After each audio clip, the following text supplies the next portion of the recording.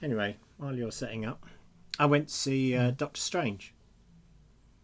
Oh, I'm sorry to hear that. Yeah. Is there an issue? Oh yeah. You know, it's so hard to get an appointment, isn't it? And he said, "Look, the main thing is don't do anything silly." I said, "What about the podcast?" He said, "Well, that's what I'm saying." I know you were having, all kinds of examinations. I didn't realise you needed magical ones. Always. I mean, talk about a multiverse going on inside you. Anyway.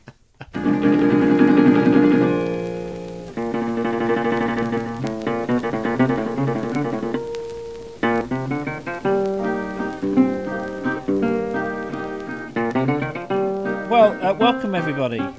Higher energy. Oh,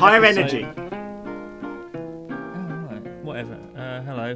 Welcome to episode 199, I think. 199. Yeah. I'm Nick Page. There's Joe Davis. Hi, everyone. Lord, that's what it's like. That's why I have to be low energy, because you've got more than enough energy for both of us.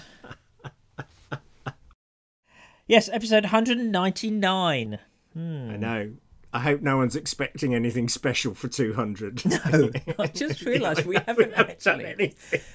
We haven't planned anything, have we? Why is that? Why haven't we planned anything? Because we're not very good at organising stuff. Yes, that's it. I was just wondering if there's some sort of deep psychological thing about how, we didn't really want to think about having gone on this long or whatever. But actually, it is just because we're rubbish. Yeah, exactly. Deep down. I think deep down, yeah. Yeah. Hopeless. Anyway. Yes, so welcome everybody. This episode we've got a really interesting interview and a very topical one. Yes. Because it's all Eurovision. It's all Eurovision with lovely Lisa Jane Lewis. Yeah. We're bringing together two extremely weird things. Christianity and Eurovision. Yeah, exactly. That's a mashup. What a mashup. So we'll get on to that. Joe's done an interview. But in the meantime, let me just find out how things are going. How are you? I'm very well, thank you. Yeah, like I say, fresh back from Doctor Strange. That was a weird film. Did you enjoy it? I didn't. Not really. It was, yeah. I think it's difficult to talk about without spoilers, but my big problem was I couldn't really go with the basic central bit of the plot. Yes, no, I agree. About who is the villain and all that. I just didn't go with it, and for me, it kind of tarnished other bits of Marvel that I'd enjoyed. But I did. I mean, there was nothing against it, but it just didn't. It was that bit I couldn't get over. Yeah. Anyway, there we are. I wouldn't pay more than £3.50 to see it. Put it that way. Well, you never pay more than £3.50 to see anything. That's true. Also, but the big news is we had our Enneagram Day for fives, and it was glorious. The weather was great, the teaching was amazing because Ali did it, and it was just great to get people together who I think were saying, yeah, you get it. you get me, so that was fantastic. Hang on, let me ask you a bit about it. So you've done what, ones? We've done ones and fives. Are you going to work all the way through? I think so. I think that's the idea. Gradually, we'll get round to it. There's 9. On what basis are you proceeding, though? Because you've gone from 1 to 5. I don't understand that. Surely 2s would have been next. No, not necessarily, because there's head, gut types. There's there's all these different. So you haven't got to go 1, 2, 3, 4, 5, 6, 7, 8, 9. I mean, how dull would that be? Who wants a world where that's the way we go? No, not us. So no, we'll just go all over the place, but we will end up getting around to everyone. So that's good. Oh, okay, interesting. Yeah. Okay. Other things. Life goes on. I did a funeral this morning. Nobody came. Oh, I kind of knew that was probably going to be the case, but just nobody. And I always find those slightly, sad, I suppose. So well, very sad, but what's? I mean, I don't know what details you can give, but how is that possible? I struggle to see how that is possible. This lady had a daughter, but the daughter is in a psychiatric hospital that is nowhere nearby, and the council who housed her just don't know anything, have no contacts, it was a friend who contacted but said that they didn't want to come to the funeral. So very little was known. So I end up reading a psalm over them and saying the Lord's Prayer and doing a blessing over them and saying the words of committal, and off they go.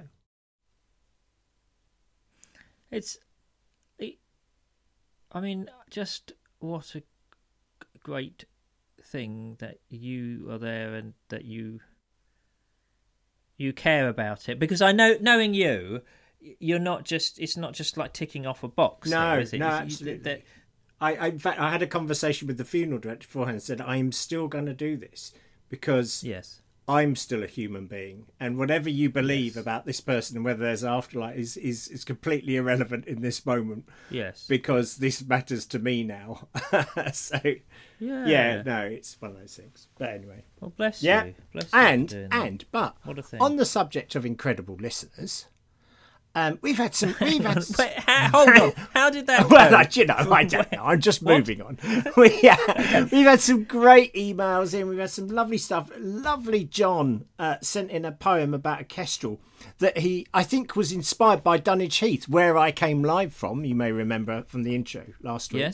Yes, with the elephant. And it's a poem about a kestrel. It's just amazing and fabulous, John. He wrote in, and he's been... That's a different John. Oh, yes, another John. Sorry, John 389 came in, and he has been singing with nightingales. And I'm hoping that in the not-too-distant future we might listen to some of that. So there's, life's rich tapestry, isn't it? We're up, we're down, we're all over the place. That's me. How are you? Well, I am very relaxed. I mean, firstly, I'm triumphant. Played squash this morning, won 3-0. Is this against Doctor Strange? Against Doctor Strange, yeah, good. Indeed. And just a complete reversal of last week, and so I feel vindicated by the Lord. I feel the Lord has gone before me. That's beautiful. Yeah, I smited him with my mighty racket. Steve, if you're listening, what have you done? I'm so sorry. And how about your little short break? Well, so I'm very chilled because I went on a canal boat. I went on Now, it started at Nuneaton, which I think we have to honestly say, and no disrespect to Nuneaton, not perhaps in the top 10 tourist destinations. Okay. I don't know. I've never been. Well, it's not even in the top 10 tourist destinations near Nuneaton. Okay. It wouldn't even be in there. Harsh. But on the Coventry Canal. Yeah. I spent 3 days on a boat, and it was absolutely blissful, brilliant. I mean, the weather was fantastic. Yeah, for that one helps. thing, so that really helped. But actually, it's such a mindful kind of holiday. It's really good. Because when you're steering, for example, there's enough to think about because you've got to look ahead and you've got to obviously steer the boat. But you're only going 4 miles an hour. Yeah, nice. So it's not really coming at you fast. Yeah. So you're not really stressed. So you're not much stress, but also you can't think about anything else. So it's really good. I found it really relaxing. Excellent. People did ask me. Everybody on the boat, asked me, how would Joe get on here? What would Joe be like on here? Specifically, they asked, would you go on a narrowboat holiday with Joe Davis? I think we all know the answer to that, don't we? Well, I don't know. You see, I think it could go either way with you. I think you could enjoy the chilled, relaxed nature. That. And wildlife. Yeah, the wildlife's good. Or you could be running up and down the boat going, what are we going to do next? What's happening next? What are we going to do? Well, I tell you what, old Joe may have done that, I think, when we first knew each other. But now I'm right up for a canal boat holiday. Yeah, oh yeah. Well, maybe we should have a canal boat mid-faith crisis sort of podcast trip. Yes. Wouldn't that be good? Yeah, and the listeners can come. You're all welcome. If you'd like to come. Perhaps we should think about it. We'd have to get a boat that was strong enough to carry the weight of cheese that you'd require. It's true. Probably we might have to tow an extra barge behind us just for the cheese, actually, thinking about it. Know. But no, it'd be fun. Anyway, it was wonderful. Absolutely wonderful. Great. Loved it. And felt very relaxed. The only downside really was that we couldn't get to watch Eurovision. Oh no! But the good thing is you have got a guest to talk about that. True. I really have got a good guest to talk about it. So set this up for us. Okay, so Lisa Jane Lewis, who I think I said at the beginning is a long-term listener of ours and generally lovely person, really helped us organise a few bits and pieces as well in her time. So thank you for that. Lord knows we need organising. She's just back from Eurovision, so I wanted to take the opportunity to ask her some questions. And also, I actually watched a significant amount of it this year. I missed just a little bit in the middle, but I got to see some of the acts. I saw our guy, the lovely Sam Ryder, and watched all of the voting. Yeah. So anyway, it seemed like a great opportunity to talk to Lisa. So I'm so glad she spared me some time. And here it comes. Well, I'm delighted to welcome, long overdue, some might say, to the podcast, the Mid-Faith Crisis podcast, the lovely Lisa Jane Lewis. Hi, Lisa. Hi, Joe. Lisa has been with us, for those of you who don't know, which I guess is most of you, from the very beginning. She's one of our 17 listeners, to be fair. And on our first birthday, you made us a birthday cake, complete with a very impressive Ethel. I did, yes. Made you an Ethel in fondant icing. That was absolutely magnificent. And, well, you have many strings to your bow, but the one I particularly want to talk about is Eurovision. Have you just come back from Eurovision? I got in at 10 o'clock last night. Great. From Italy, yeah. And I saw you cavorting shamelessly with Scott Mills and Ryland and all those kind of people. Did you get to meet Sam Ryder at all? I did meet Sam, yeah, quite briefly, because obviously he's busier than Scott and Ryland because he's got all the rehearsals and everything to go through. And I mean, Scott and Ryland and Graham and the whole crew from the BBC are busy. But yeah, I did meet Sam really briefly, a very quick interview with him on the turquoise carpet last Sunday. But I've known Scott for quite a few years now, and Ryland is a slightly newer addition to the team, so I've known him for a few years now as well. Okay, so let's backtrack a bit here. How come, why, where, why, how do you get to go to Eurovision, and what are you doing out there? I ask myself that every year when it comes around. Why am I here again? Somebody remind me. So I work as a freelance journalist, and I've done that for a number of different people over the years. I started out with Eurovision Ireland, so covering the contest from an Irish perspective. I moved to one of the fan community sites called ESC Insight, and that's a site that does a lot more kind of nerdy analysis of things, and that was really good. I enjoyed that. In 2018, I was a commentator for the US radio broadcast, the first broadcast in the US. I was one of the first commentators. That's how I met Ryland, because he was commentating. That was his first year with the BBC, and my first year commentating as well. And then I worked with ORF, the Austrian broadcaster, and for the last 3 years-ish now, because we had the contest that was cancelled, I've been with a UK radio syndicate from Switch Radio, based in Derbyshire, and we produce a radio show called All Out Eurovision, and it goes out to a number of syndicated radio stations around the UK, and this year, for the first time, Gibraltar. So I'm very happy. There you go. Well done. So that's tremendous, and I imagine that more than 17 people would listen to that throughout. You would hope, wouldn't you? I don't. Our reach, Joe, is 500,000. So that's there you go. Well, listen, I wanted to get you on the podcast because there's a number of things that sort of I want to ask you. Well, one chief thing I want to ask you, but before we get to that, what are your memories that you're bringing back from Eurovision 2022? Oh, goodness. I mean, I haven't had a lot of time to process it, having arrived back last night and then been straight back in my day job today. I mean, we were, first of all, let's never mind Eurovision. We were in Italy, so one has to mention the amazing food and just what a great city Turin was. Turin was a real kind of surprise to me. I don't know what I was imagining it to be, but it wasn't what I thought it was going to be, even though I didn't know what that was. Turin is a bit of a strange little city because it's not one of the main places. When you think of Italy, you think Rome and Milan and Naples and Venice.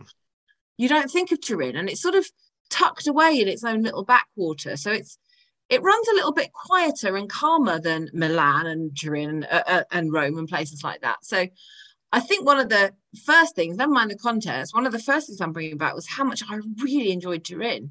So okay. I recommend that as a weekend break if anyone's looking for somewhere to go. Yes, not frantic, frenetic Italy, but, you know, Italy where you can sit on a pavement and have a nice coffee and bowl of pasta. I would love to go to Italy. I'm telling you, I had an Italian grandmother. And Italian blood in me, and yet I've never been to Italy. In fact, I've never been many places, to be honest. I've had a very sheltered life, Lisa, as you know. Oh, well, you've been to Mexico. I've okay. So you love Turin. I did. So wonderful country. What about the contest itself? They're all so different. It's a funny thing, Eurovision. It feels like it's just the same thing year after year after year.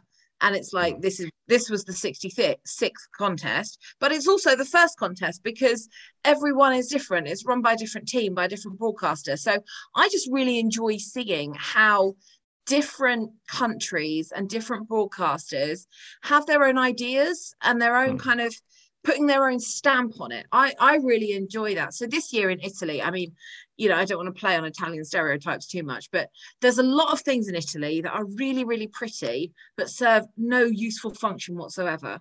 Okay. So, you know, there was a lot of that. We had that great big waterfall on stage. There's no reason to have a waterfall on stage other than it's ostentatious. It looks amazing, but it serves no useful function at all. So I sort of like the Italian sort of, the way that the Italians put their stamp on the contest by bringing superfluous things to it that looked amazing, but, you know, served no function whatsoever. That was fun. And then, you know, as always, you have your, you know, 3 or 4 favorite acts that you really love, and you've always got memories of either meeting them, doing interviews with them, seeing them on stage, seeing them work through their rehearsal process and get from something that starts out in one way, and then you see them change it and make little tweaks as it goes, and then you see the final broadcast go out. So for me, it's the people. It's always the people that I remember, that I bring back with me, and the new artists that I've met. Some of them I'll follow their careers now, others not. But you can't follow everyone. We have 40 or so artists every year, so that would be challenging. Great. Okay. Now, listen, this is a bad thing to confess, but I think I need to say this. I haven't been the greatest fan of the Eurovision Song Contest in recent years. Loved it as a kid. And then it kind of went weird. And then we started getting no points because, you know, no one liked the UK. Although, gladly, that myth has been dispelled. I'm so, the word vindicated is the word of all the British Eurovision specialists like myself. Vindicated, because we spent years and years and blood, sweat and tears trying to tell people it's nothing to do with Brexit, the Iraq war, Europe hates us, like it's nothing to do with that. We just haven't sent the quality of songs that we should have been sending. Simple, really simple. And this year we did. We did. No doubt about it.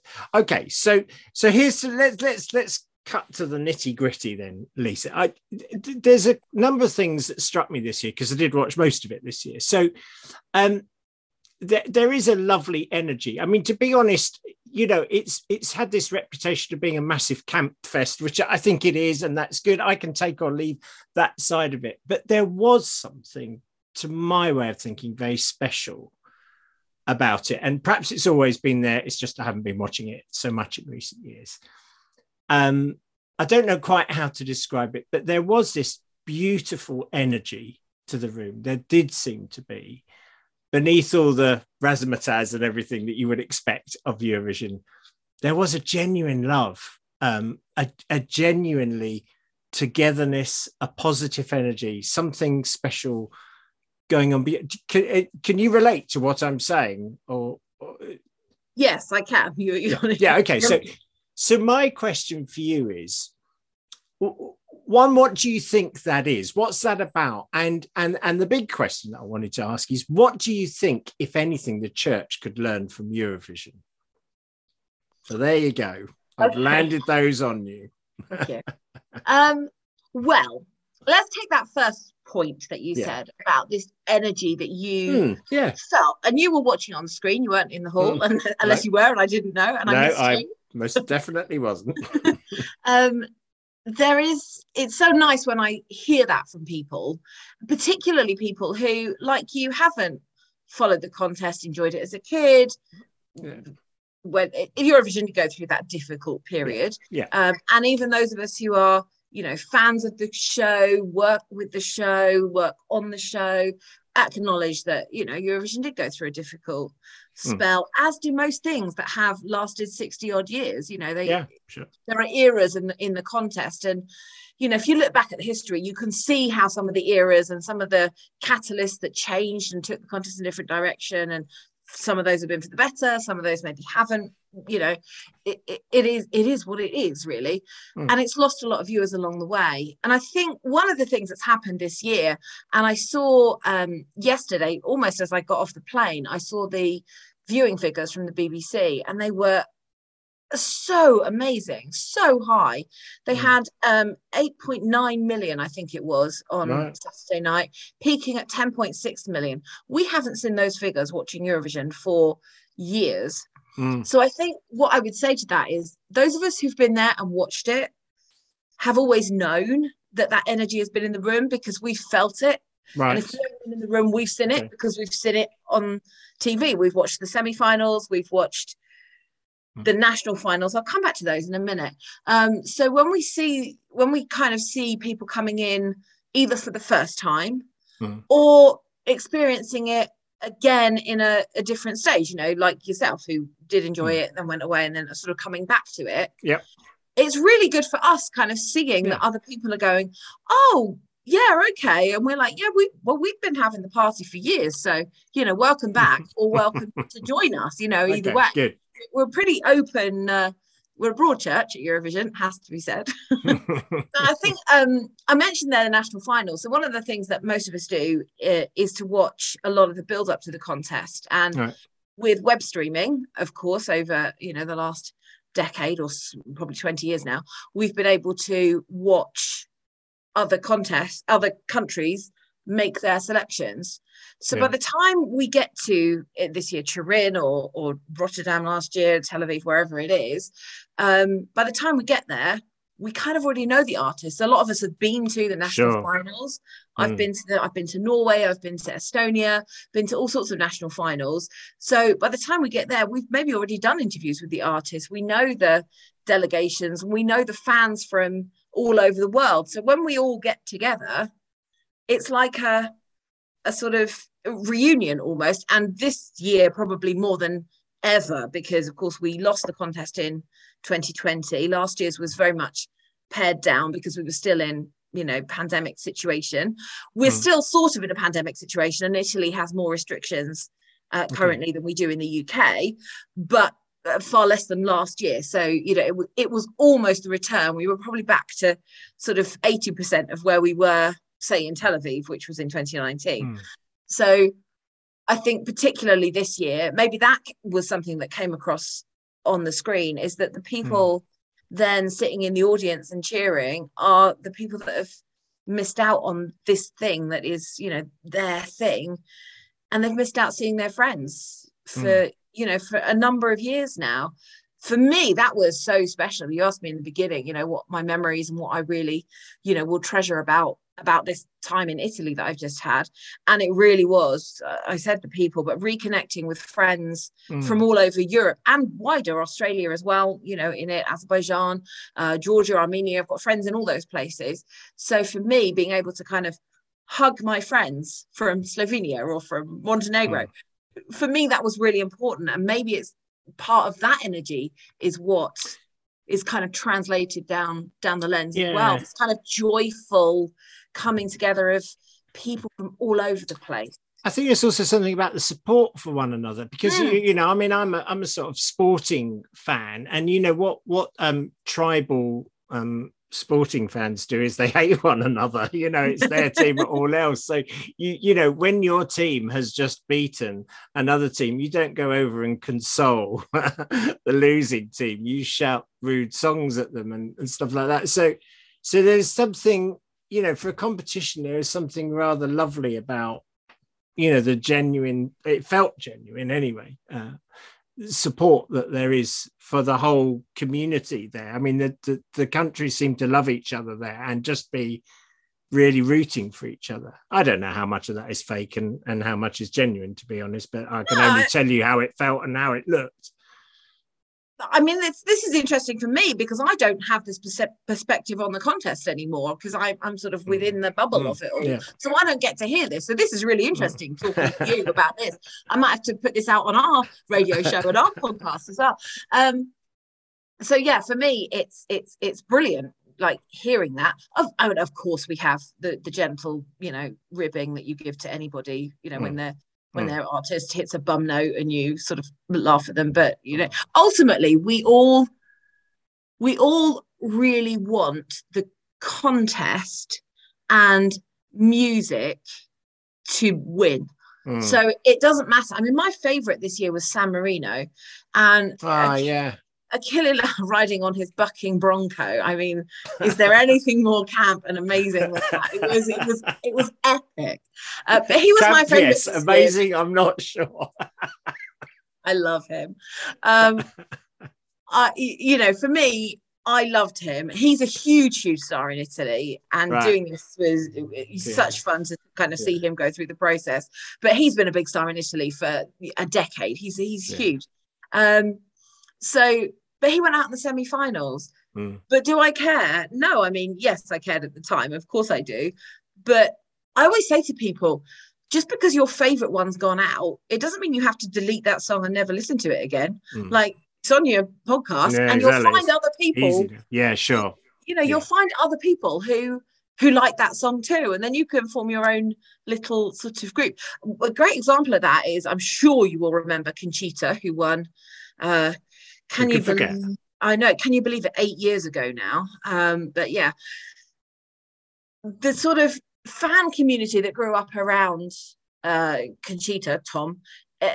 I've got friends just from that because we all happen to like the same song. And then when we were in Israel in 2019, I hooked up with a bunch of the Conchita fans from Israel because I hadn't seen them for years, so it does sort of. Okay, well, look, clearly we could talk about Eurovision for ages, but I'm gonna bring you back to the more difficult part of that question, which is, maybe it isn't more difficult. I don't know, but do you think there's stuff, knowing Eurovision as well as you do now, and knowing churches as well? Do you think there's things the church could learn from the Eurovision contest?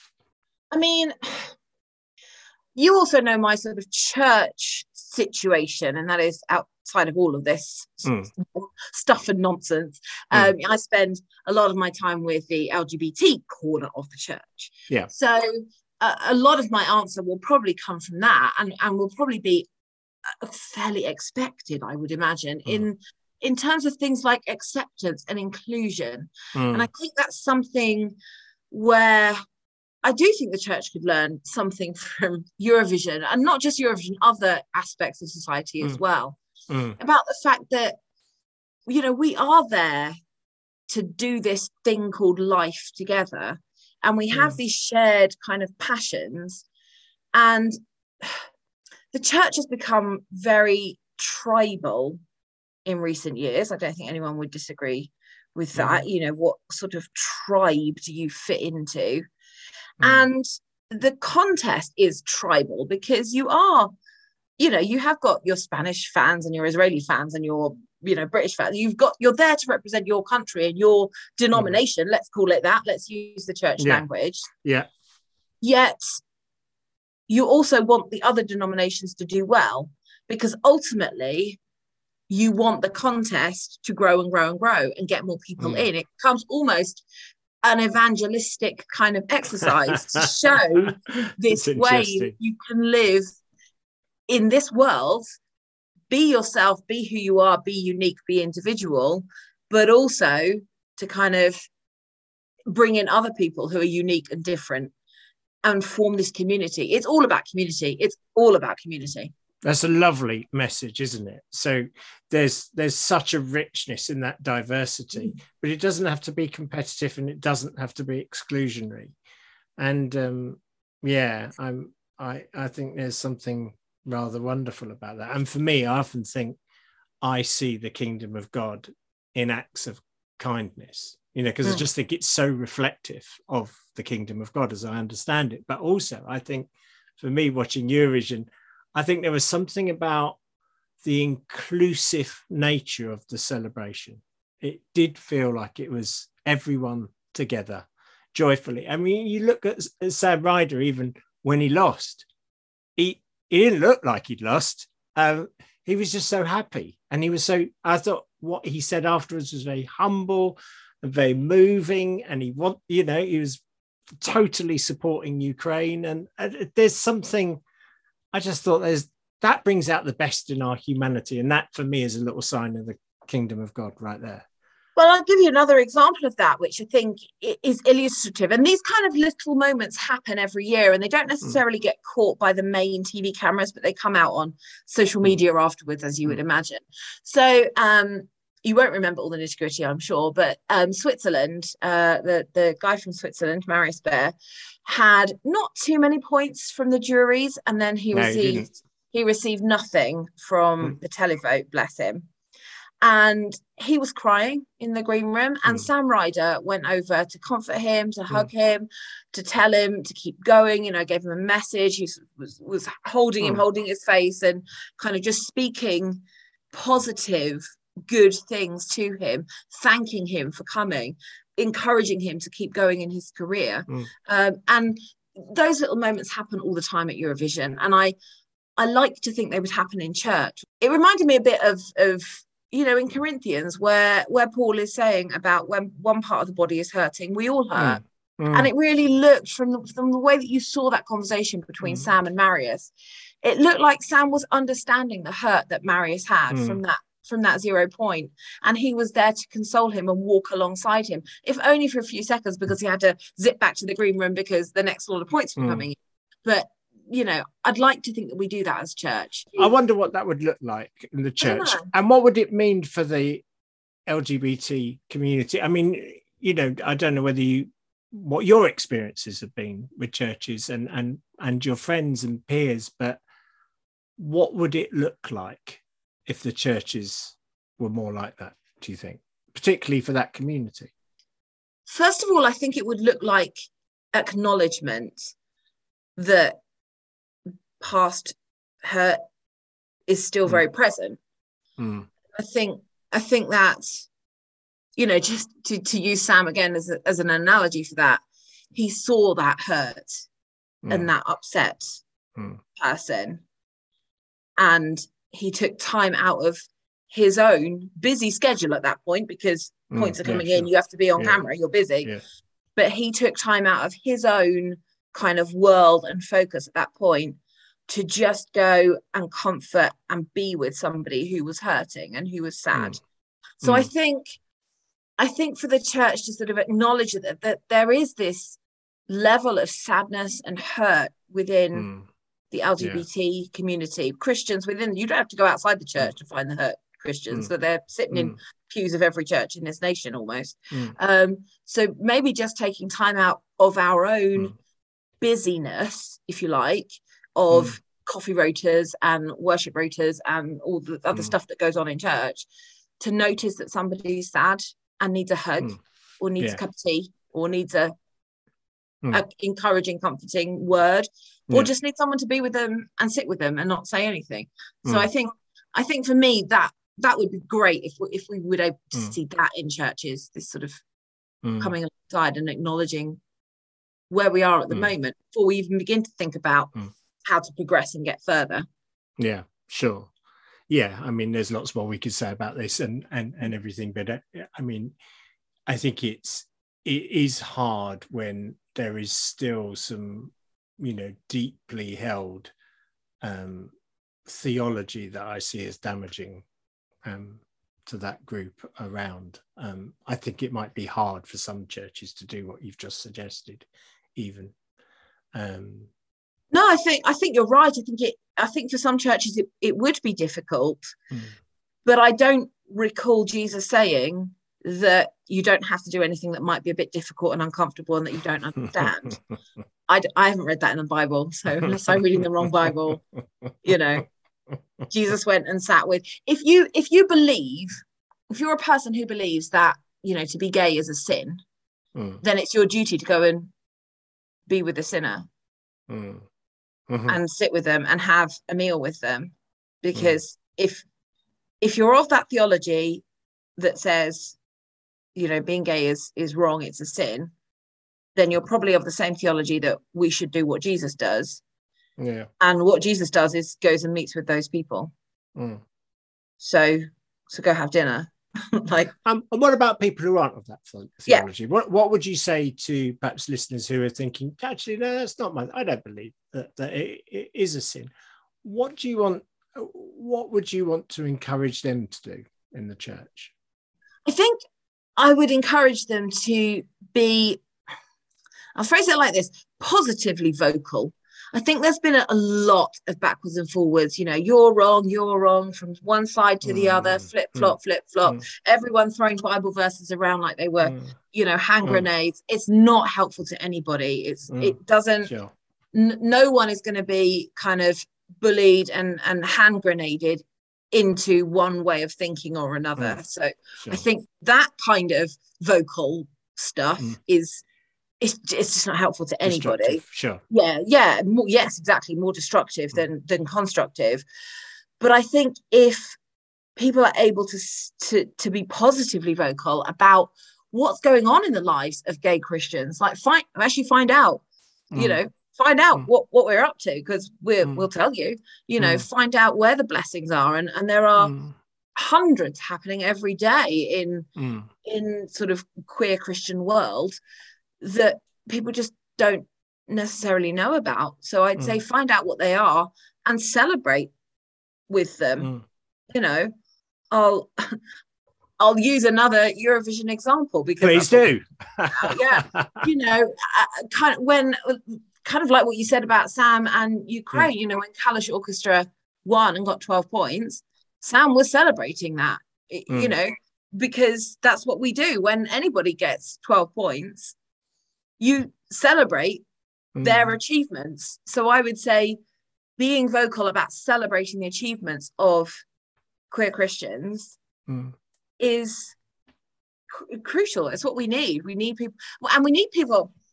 Let's come on to another point now. I would say if you are a platform holder or a microphone holder in some way in the church, whether that's at a local level, whether that's at a more regional level, or even a national level, if you are someone who holds a platform, then give that platform to queer Christians to tell their story.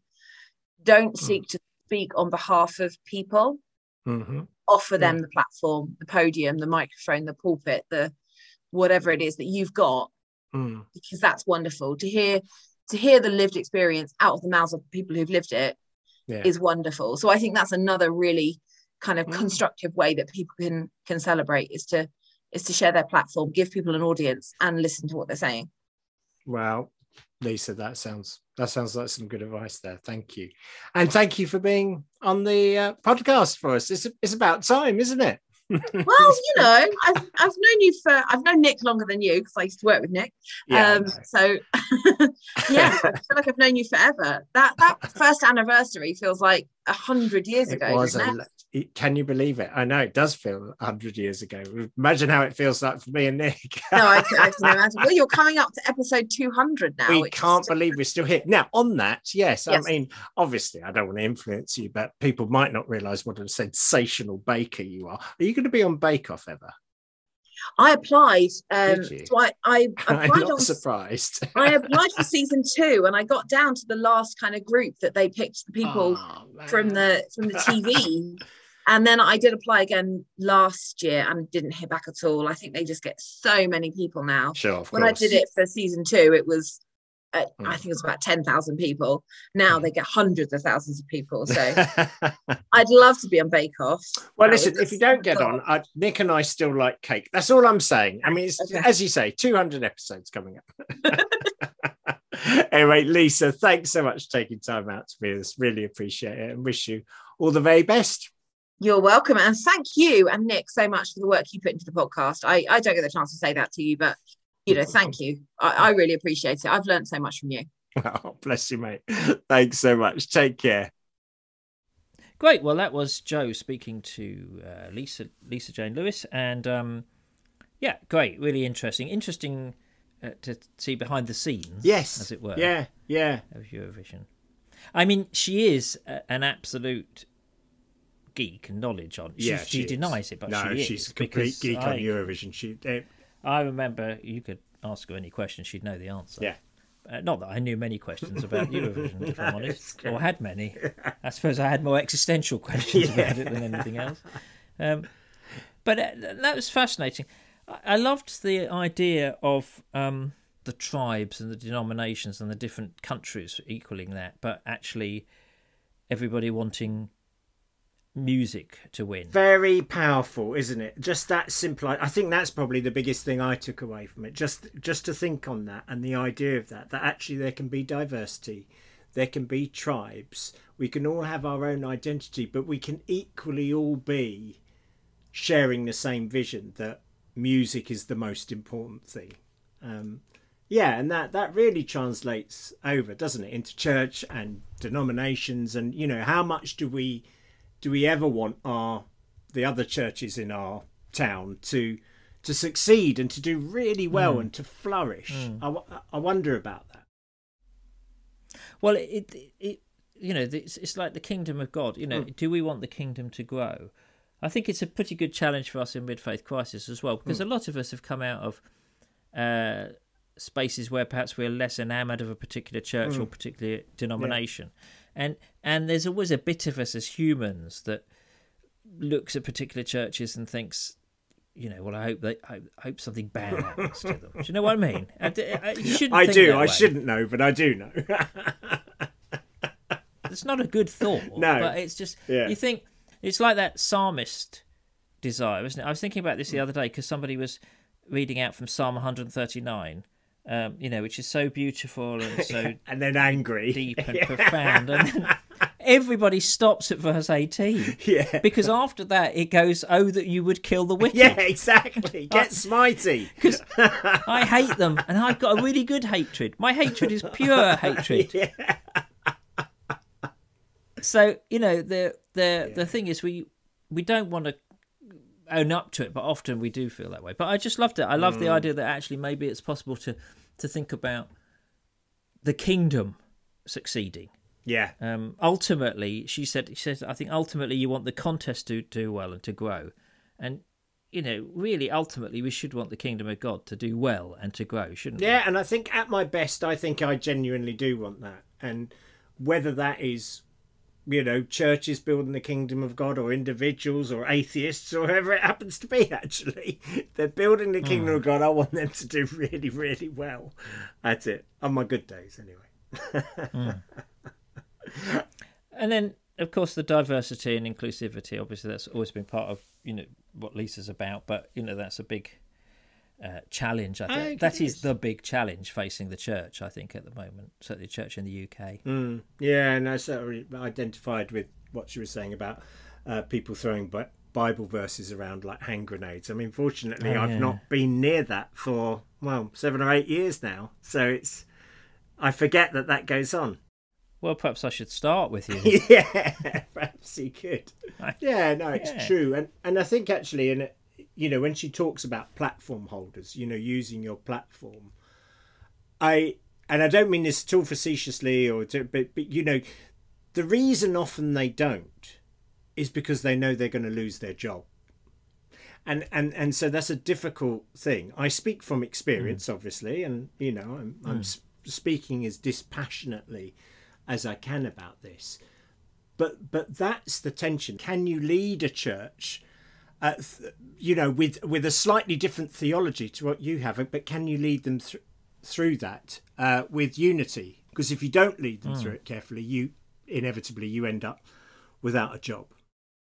And it could go both ways, can't it? Because I've also been in churches where the leader has been much more conservative than the congregation, in a way, and has actually had to accept a sort of difference of opinion on that way. And that was an interesting sort of experience. Yeah. It is, as she said, it's all about community, and communities are wonderful and difficult at the same time, especially if you've got any kind of diversity within them. Yeah, so really good. It was funny as well. She was talking about how Sam Ryder went and comforted the guy. I didn't know which, Switzerland. Yeah.